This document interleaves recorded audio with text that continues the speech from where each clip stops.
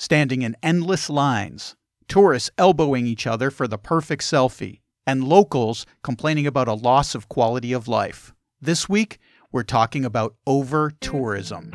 Traveling the world to bring you delicious dishes, tasty beverages, and interesting experiences. This is the Destination Eat Drink podcast on the Radio Misfits Podcast Network.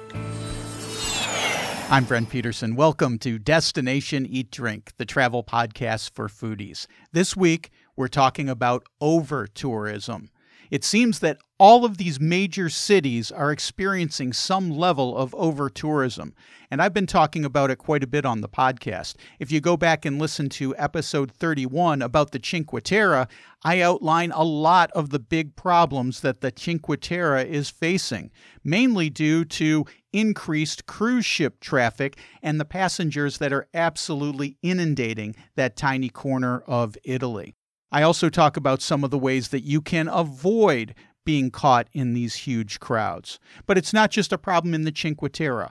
All over the world, some of the most popular places are getting flooded with tourists because of cheap airfares, because of people with disposable incomes, and because of cruise ship traffic that is dropping people into city centers by the thousands. So, as I've been researching this phenomena of over-tourism, I stumbled upon Elizabeth Becker. She wrote a great book about this very topic of over-tourism. She's also a Pulitzer Prize-winning author, so I was really excited when she agreed to be on Destination Eat Drink. She shares a lot of her thoughts on over-tourism and some of the ways that you can avoid being stuck in the crush. But first, let me ask you to subscribe to Destination Eat Drink. That way you can get it delivered to your phone, to your tablet, to your computer every week as we drop a new show. You can subscribe at radiomisfits.com, at Spotify, at TuneIn Radio, and of course at iTunes. But for now, let's talk to Elizabeth Becker. Destination Eat Drink.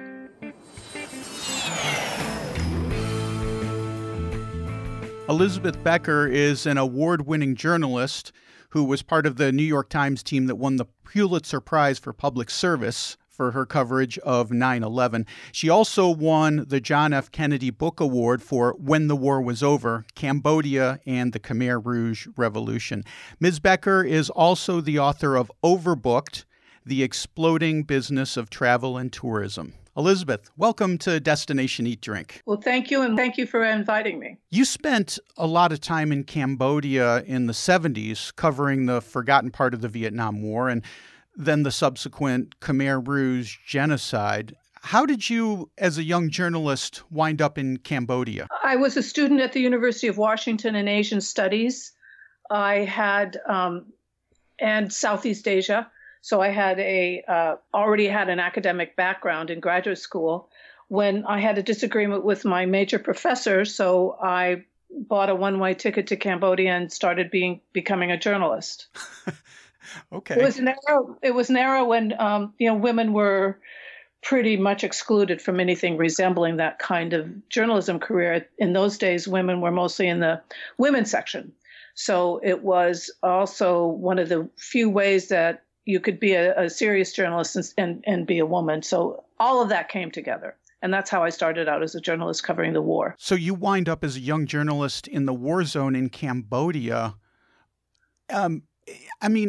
Like you said, there weren't women journalists who were covering war zones then. What was it like? Not just as a woman, but as a journalist. It was obviously both intense, the kind of intensity you have when you're covering life and death situations in a country that was beautiful but being destroyed. And it was also heartbreaking, clearly, and terrifying. It was an amazing way to begin a journalism career because you have a very serious topic and you have to get it right.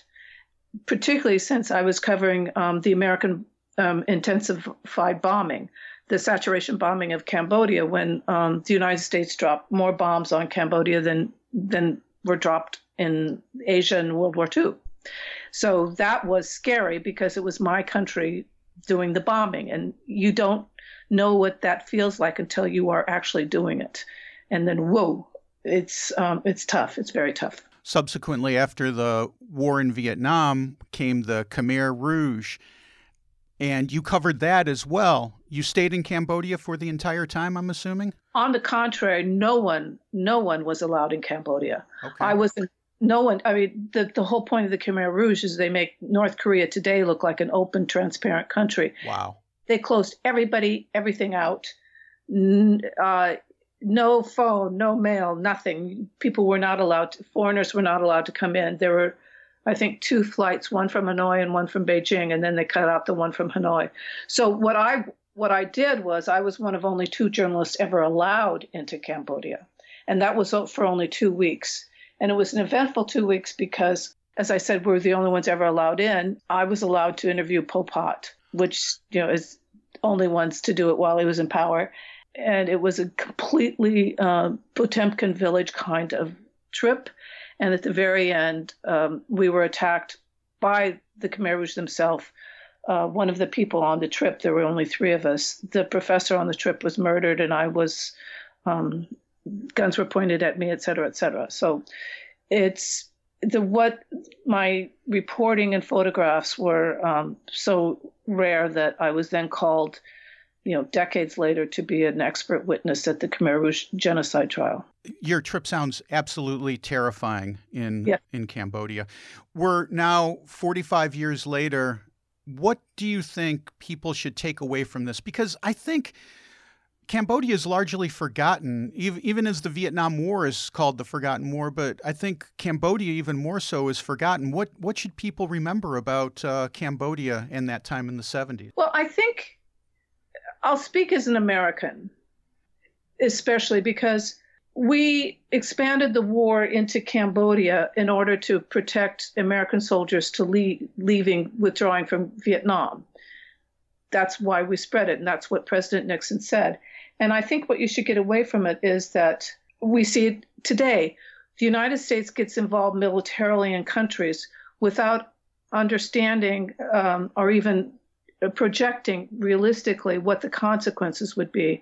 And the consequences, not that the United States was the only major actor, but it was a key major actor. So that I wish Americans would be less hesitant to support a military action when they really, truly, the government hasn't told them, shown them that they know what they're doing with all the consequences. And that was dreadful. Excellent point. The law of unintended consequences, I think, is very much in play here. Yeah. Elizabeth, have you been back to Cambodia recently? Yeah, just in February. How is it different? I mean, obviously there's not a war going on, but culturally it must have changed quite a bit in the 45 years since you were first there. Well, and I have a whole chapter on that in Overbooked because it's an example of how to get it wrong. Cambodia is one of the most naturally beautiful countries in the world. The temples of Angkor are among the world's great wonders, but they have allowed over-tourism, and they've allowed sort of helter-skelter kind of building now. The government is now an authoritarian regime under Hun Sen, so it does not respond to the population per se. It's a rather corrupt government, and it has all the makings for the worst of tourism. So the money doesn't go into the locals; it goes into the elites or international corporations. And like Sihanoukville used to be a beautiful beach resort area. Now it's turned into sort of Las Vegas of Southeast Asia, with Chinese hotels and Chinese casinos everywhere. And you don't even know you're in Cambodia. If you didn't know it before, you'd say it's still lovely. But for someone who's known it for so long, it's heartbreaking. This really leads nicely into your book, Overbooked, The Exploding Business of Travel and Tourism. And you're saying Cambodia is an example of how to do it wrong. Are there still places, I'm sure there must be places, where you can get away from it and see what is, quote unquote, the real Cambodia? Sure. I tell people if they're going to go up to Siem Reap, which is the town of Angkor, to keep going and go to Battambang. There are a couple of other places. Kampot, for a while. I think that's getting a little overrun. And Kampote's a good place for relaxing. It's a river town, but just close to the beach. Koh Kong. There are all kinds of different places, and the old, it's like any place. I don't want to sound like an old nostalgic person, but there's some modern Cambodia that's okay, but it's harder and harder. You mentioned the temples of Angkor, and with the rise of the internet and specifically our Instagram culture, the temples of Angkor have become overrun with tourists. I think this is a good example of what you talk about in your book. Is there anything that can be done to maybe stem the tide of things like the flood of people into places like the temples of Angkor? The steps, well, let's go back a little bit. There are some things you just can't do, and that's why I wrote my book. It's not on the tourist's shoulders to be able to do it. So if I could step back and just say what you can't do. The industry exploded, as I say in my subtitle, at the time of globalization. There's never been a time before in history where all of the borders of the world are open, where technology has allowed you to be able to take inexpensive trips around the world, where the middle class, the global middle class, has grown so much. So when the last beat I had at the New York Times was international economics correspondent. And while I was covering the explosion of the globalization, I noticed that the one industry that was really taking off because of the global world was never covered, and that was travel and tourism. And that's why I wrote the book. It's because it was not seen as an industry. It was seen as a hobby. It was seen as vacation, but not as an industry. So there's very little looking at it as an industry, very little regulation. So one, a tourist can't take the place of good regulation of an industry. And the industry itself, as you know, judges its success on the number of people that arrives at a destination and how much money they spend. It's not on how much the tourist actually enjoys the experience, or whether or not the local destination thrives or is flooded. So that's why I wrote my book. So within that small parameter of what a tourist can do, there are a couple of sort of basic things.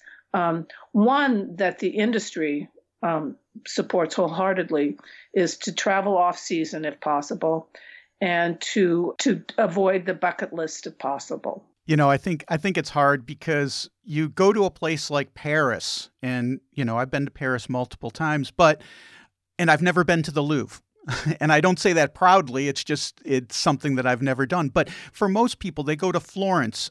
How can you go to Florence and not go to the Uffizi Museum or see Michelangelo's David? I think that's a tough ask for tourists. I'm saying that's what the industry would have you do, totally.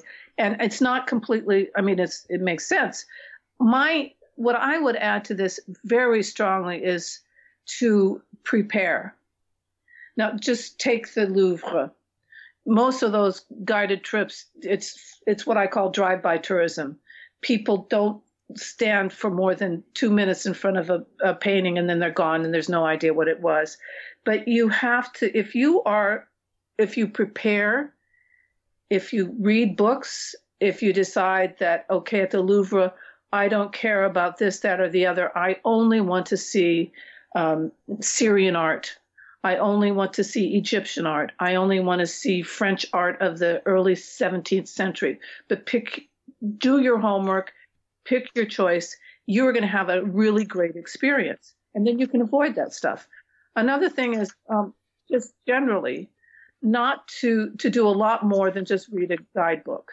The people who rely on, those pour everything into one trip tourism groups are the ones who get cheated by the companies because it is, as I say, drive-by tourism, and cheating themselves because they don't get a chance to really get involved.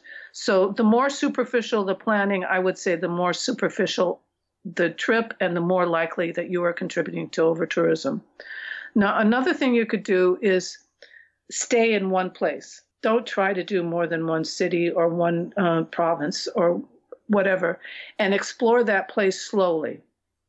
That way, you're also going to spend more money locally, because over-tourism is also it's unpopular with the residents, because generally the money doesn't stay in the local economy. So that's always good, is to stay in one place and explore it slowly.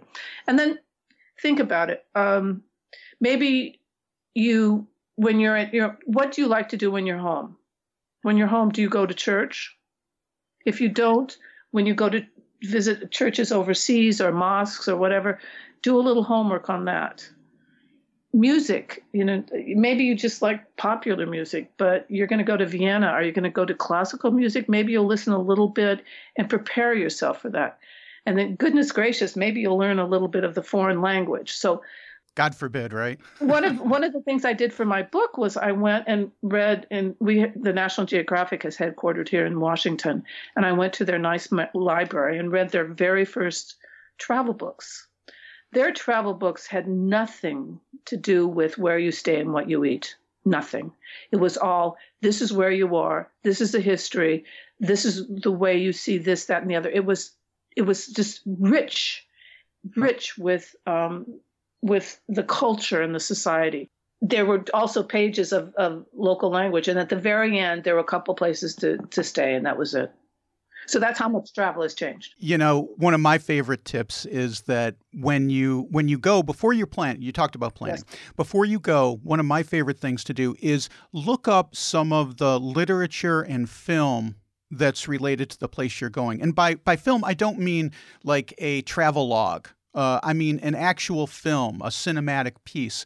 When we were in Sicily, the first thing I did was pick up a copy of The Leopard, and it made our visit there so much richer, because we could understand the fall of the royal families and things like that, rather than just, oh, well, there's another palace. Excellent. Novels, I think, are the best. Then history books, then modern politics. We have a really good independent bookstore here in DC called Politics and Prose. And part of my research was just to go to Politics and Prose and see, okay, how many books do we have on European history versus European guidebooks? And it was astonishing. A handful on European history and wall of European guidebooks. The guy who runs it is a buddy. And I said, look what's happened. He says he can't believe it either. So we need a little more depth. In fact, if you go to Sicily, I have a cookbook that I read before I went there so I could understand the food. That's a great point, because I did the same thing too. I wish I could remember the name of it, but there's a woman who's been an expat from, is it England? I think we saw the same. It was an expat. Yeah. And her book, it's a cookbook, yes, but it's also a cultural guide of Sicily. And I'll put it in the show notes when we publish this podcast, because it was an excellent book, and it also led to the richness of the trip to Sicily. Right. You mentioned some factors, Elizabeth, that are contributing to this over-tourism, and you mentioned the rise of the global middle class. Anyone who's traveled internationally has seen this. One thing that I always point out is the rise of the cruise ship culture. Would you like to talk about that a little bit? Sure. I did a whole big, long, fat chapter of my book about cruise ships. And no one less than Arthur Frommer agrees with you and me. The cruise ship culture, I call the chapter Destination Nowhere, because it doesn't matter where you're going. Your whole experience is being in a rather often crowded cruise ship, where the entertainment has nothing to do with wherever you're traveling. And I took several trips because I was writing the book, and I don't believe in just taking it secondhand. I have to do it. And I was appalled, one, that the entertainment was all about, it was like being on a game show. And then secondly, that they had repeated lectures about shopping this was in Cozumel and Belize, about shopping in chain foreign shops and warning the tourists not to buy locally, warning them about locals as if they were going to rip them off. And it was astonishing. Now, on the other hand, then I took the other extreme, the wonderful Lindblad cruises that were the opposite. They were small boats, and yes, they were significantly more expensive. However, by the end of the day, I had an incredible experience through Costa Rica with Lindblad that I will never forget. It was all ecotourism. There was none of that game show stuff when we were on the ship, which was not often because they really believed in taking you on board. We got to see things no one else was able to see because it was environmentally friendly. Small ship with only 50 people on it. It was a once in a lifetime. And, one of those versus 5 of the other cruise ships, any day, you take the one of those. Quality, quality, quality. So, yes, the cruise ship is a tour guide at the worst. And the environmental degradation is serious. You just saw another report out of Europe that cruise ships pollute the air when they're docked. Right. More than 20,000 cars, one of the smaller cruise ship. And then we get Carnival just not even a month ago was the president of Carnival Cruises appeared in court in Miami because they continue to disregard pollution of water rules. So it's again not regulated, and I think it's not a good tourism experience because you don't really see foreign travel.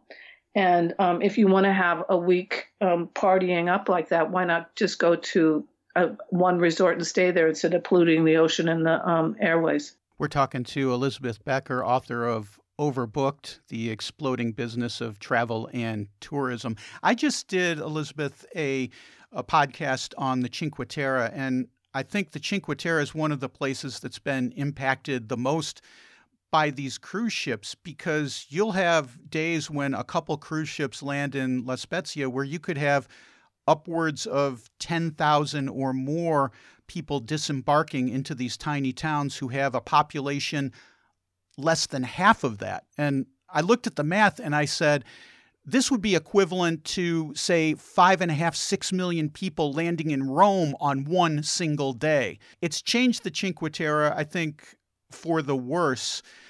What are some places that have done the right thing when it comes to dealing with over-tourism? Well, I thought Cinque Terre was starting to have restrictions on the number of visitors. Is that not true? They're talking about it. It seems more that it's a threat than actual implementation. Mm-hmm. Well, I'll start with the easiest, and that's the Eiffel Tower. 5 years ago, don't hold me to this, they just said, okay, you have to book. No more tourists just showing up. So now you have to book on a website. They have an orderly procession of visitors that you can queue, you can line up on the same date in hopes that there is going to be some extra spots. But they are just saying, okay, there is a limit. And there's a limit to the number of people who can go, and we're not going to have the base of the Eiffel Tower flooded with people waiting to go. So that's the easiest example, because you go on the website, and every time I go to Paris, and I used to live there, every time I go to Paris, I hear at least one disgruntled tourist saying, I can't believe it. I came all the way to Paris and I couldn't get on the Eiffel Tower. Think ahead, see what you want to do, see if it requires a reservation. It doesn't cost anything. Most of this stuff doesn't cost anything. Now, I was just invited to the Arctic Circle of Norway to give talks on over-tourism, because the beaches there, I'm talking about the Arctic Circle. There are 2 beaches there in villages of no more than 12 people each that are flooded with 250,000 visitors a year. Wow. And so, and because Norway is a open country, they have the right to roam rules since, the 12th century or something. And so they and the government are trying to figure out how they can regulate regulate so that the people could actually get their beach back without going afoul of these national rules. And that's what you're going to come up against. It's all over the world. The beach in Thailand, the island in Thailand that's closed, the beach in the Philippines that's closed. Dubrovnik, speaking of cruises, Dubrovnik just said no more cruise ships. And so finally, then the cruise companies said, okay, what can we do to get back? And so now they are staggering the number of cruises coming and the number of days that they can come. It's not a final solution. Venice, I don't know how many referendums have passed where the citizens say, no more big cruise ships, send them to the land, they can't come to the city, and then the regional or national government sits on it and won't allow it. Finally, the latest mayor, and who knows how sincere any mayor is, the latest mayor said, okay, I'm going to start allowing protests again. So we recently had a protest. And if they keep protesting and protesting, that may help. Barcelona, and now I'm bringing up the other, besides cruise ships, the other big problem is Airbnb. And Airbnb has added to the flooding beyond belief. So Barcelona, a few years ago, was the first major city, I think, in the world that voted in a mayor who made it part of her platform to control tourism. Her name is Ada Colau, and she's discovering just how little power she has. So she's closing at least one illegal Airbnb a day. Airbnb is suing her because they don't like her rules. Meanwhile, cities around the world are passing regulations. Just this morning, I got a notice that Honolulu passed really strict regulations that they had, thousands of Airbnb listings, but only 800 permits. Charleston, South Carolina now has tourism police to make sure that there are no longer illegal Airbnbs. And this is for two reasons. One, it goes against all those careful laws that every city has about zoning. And if you've ever been a reporter, zoning is a very special thing. Your neighborhood is your neighborhood. You're raising your kids there. You're walking your dog there. You're having fun there. And you don't want a bunch of foreigners or outsiders partying it up and changing the character of the neighborhood. Two, in this age of incredible homelessness and lack of affordable housing, that Airbnb stuff is taking affordable housing out of the market. So you got that set of concerns about it. And third, you have the Airbnb flooding some of the most beautiful areas of a city. And that gets back to Barcelona, where the historic center is really out of the market for the locals. And that's why you see graffiti that tells the tourists to get out.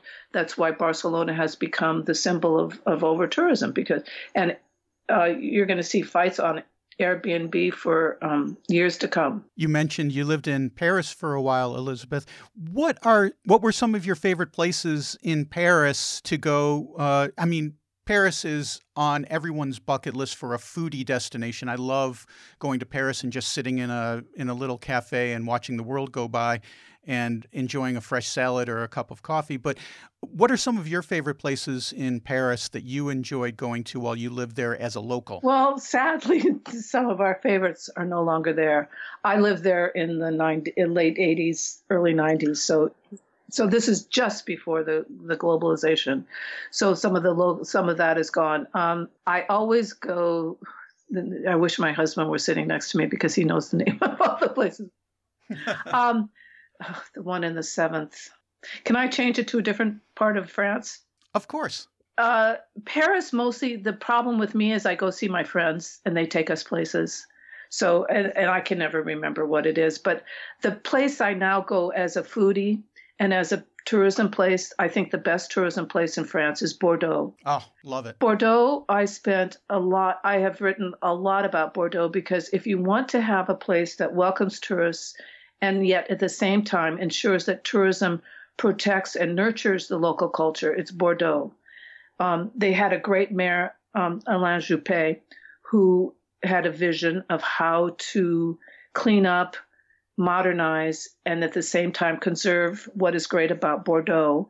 He cleaned up the river. He cleaned up the historic center, got rid of the cars. He put in an electric tram system, the whole thing. And it's now, I think, the best place to eat and visit in all of France. And I can say that without worrying about over-tourism because they figured out different ways to extend people out. And the brilliant thing is that because he was a local, he convinced the vineyards to open up. Believe it or not, until a few years ago, the vineyards did not like tourism. I'll send you, in fact, the article I did on this. You'll like it. Opened up to tourism, and it has changed the tourism market. It's helped the city as well. And so now it's vineyard to table, farm to table, sea to table. It's my favorite place to go in France for that. And you had asked whether any of the places have where I like the food. And I think what I like about Bordeaux is it not only has interesting new dishes for the true modern foodie, but it's also retained a real old-fashioned dishes too. The restaurant in the middle of the town, Noailles. No. That's classic Bordeaux, and you could go there, and it might as well be 1960. I mean, but you have beautiful. These fabulous, cutting-edge, using seafood so brilliantly. And the other thing that you can find on any list, and then at the same time you've got the Bordeaux wines, you have cheeses that you can't remember eating before, the seafood, the oysters from nearby the Atlantic, and then Armagnac as well. It's just fun. So it's the forgotten dishes as well as the new one. It helped me understand a lot of the rest of the world. For instance, the wines of Chile. I met vineyard owners who said, my son is in Chile. So that you feel the way that the culture of French wine is spreading around the world. And I got the same sense when I was in Denmark of reverting to the sea. You're rediscovering seaweed, creatures that we didn't eat before. And that reminded me of Japan. And I'm from Seattle. It reminded me of Seattle. So that it's fun to see how every place you go, if you take your time, and I'll repeat that, take your time, stay in one place for at least a week, you'll not only understand the local culture and nurture the local culture, you'll see how their influence reminds you of another spot and another spot. And I think when you stay for a week, one tip that I always give is go to the same place every morning for your coffee or your pastry or your breakfast. The little local place, they'll get to know you, and this is a great in to becoming a local when you're traveling. Oh, yes, I totally agree with you. And of course, we not only do that, but we do a little test of which will be the place where we're going to buy our croissant. And then we'll test where do we really want to have that glass of wine before dinner. I have a friend, she and her husband would spend a week, and they would choose, the first day they would choose which restaurant they would eat in every night. Great strategy. I love it. I want to, before I let you go, I want to go back to Cambodia real quick because we didn't get a chance to talk about the cuisine of Cambodia. And I think Americans are familiar with Vietnamese food, with a lot of Southeast Asian food, but maybe not so much with Cambodian food. What is the cuisine of Cambodia like? It's, well, first of all, it's more, you probably will, when you eat it first, you'll think it's more like Thailand. It has a basic rotten fish sauce, and it heavy on seafood and vegetables, It is a lighter cuisine, I think, than both of them, and it's not necessarily as hot. One of my favorite dishes is a big squash, something like a pumpkin, baked inside. It's baked with inside a custard. Oh. It still has a French infusion to it. It had a French flavor longer than Vietnam or Laos. And so you will find something that resembles a potpourri and a pot de feu, and lots of very clever fish dishes. Rice, of course, always rice.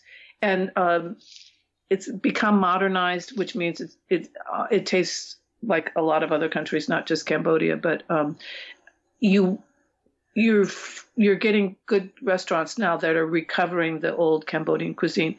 And I have to say, you can't forget that during the Khmer Rouge, all the tradition was pretty much destroyed, and a lot of the cooks, it was a pretty destructive period.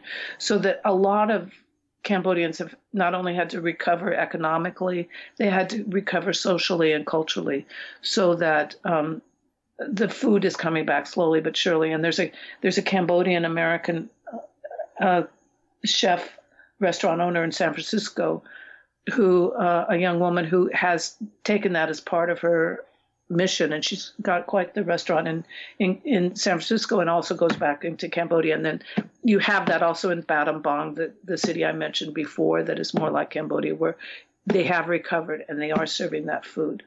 So fish, rice, very clever seasoning that is not as hot as Thailand, and the meat is chicken and pork, as in most of Southeast Asia, not beef. It's stunning and a little more subtle, much more subtle, I would say. You live in Washington, D.C., a city that has lots of famous upscale restaurants, but I'm not sure what the food personality is of Washington, D.C. And by that, I mean, when you think of Miami, you think maybe of Cuban cuisine. When you think of New York, maybe you think of pizza.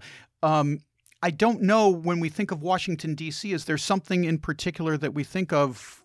Half smoke, maybe? What's the... Our personality is changing dramatically. You know that. We've become very gentrified.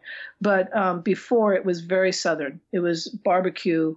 It was smoked, not half smokes, but real barbecue. This underneath it, this is a Southern city. And African-American food, very much.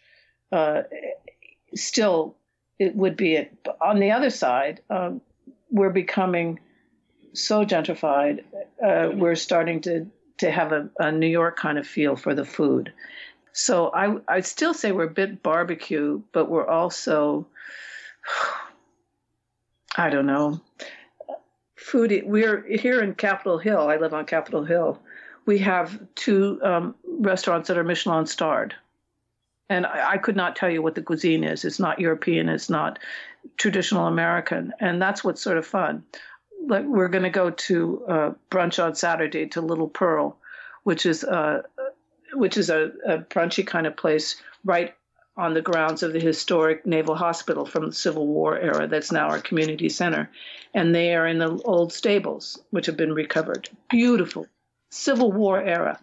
And whenever we go up, it's something different. They had Vietnamese coffee the other day, a strange kind of a croissant-y thing that I didn't understand, a very hot taco kind of breakfast sandwich.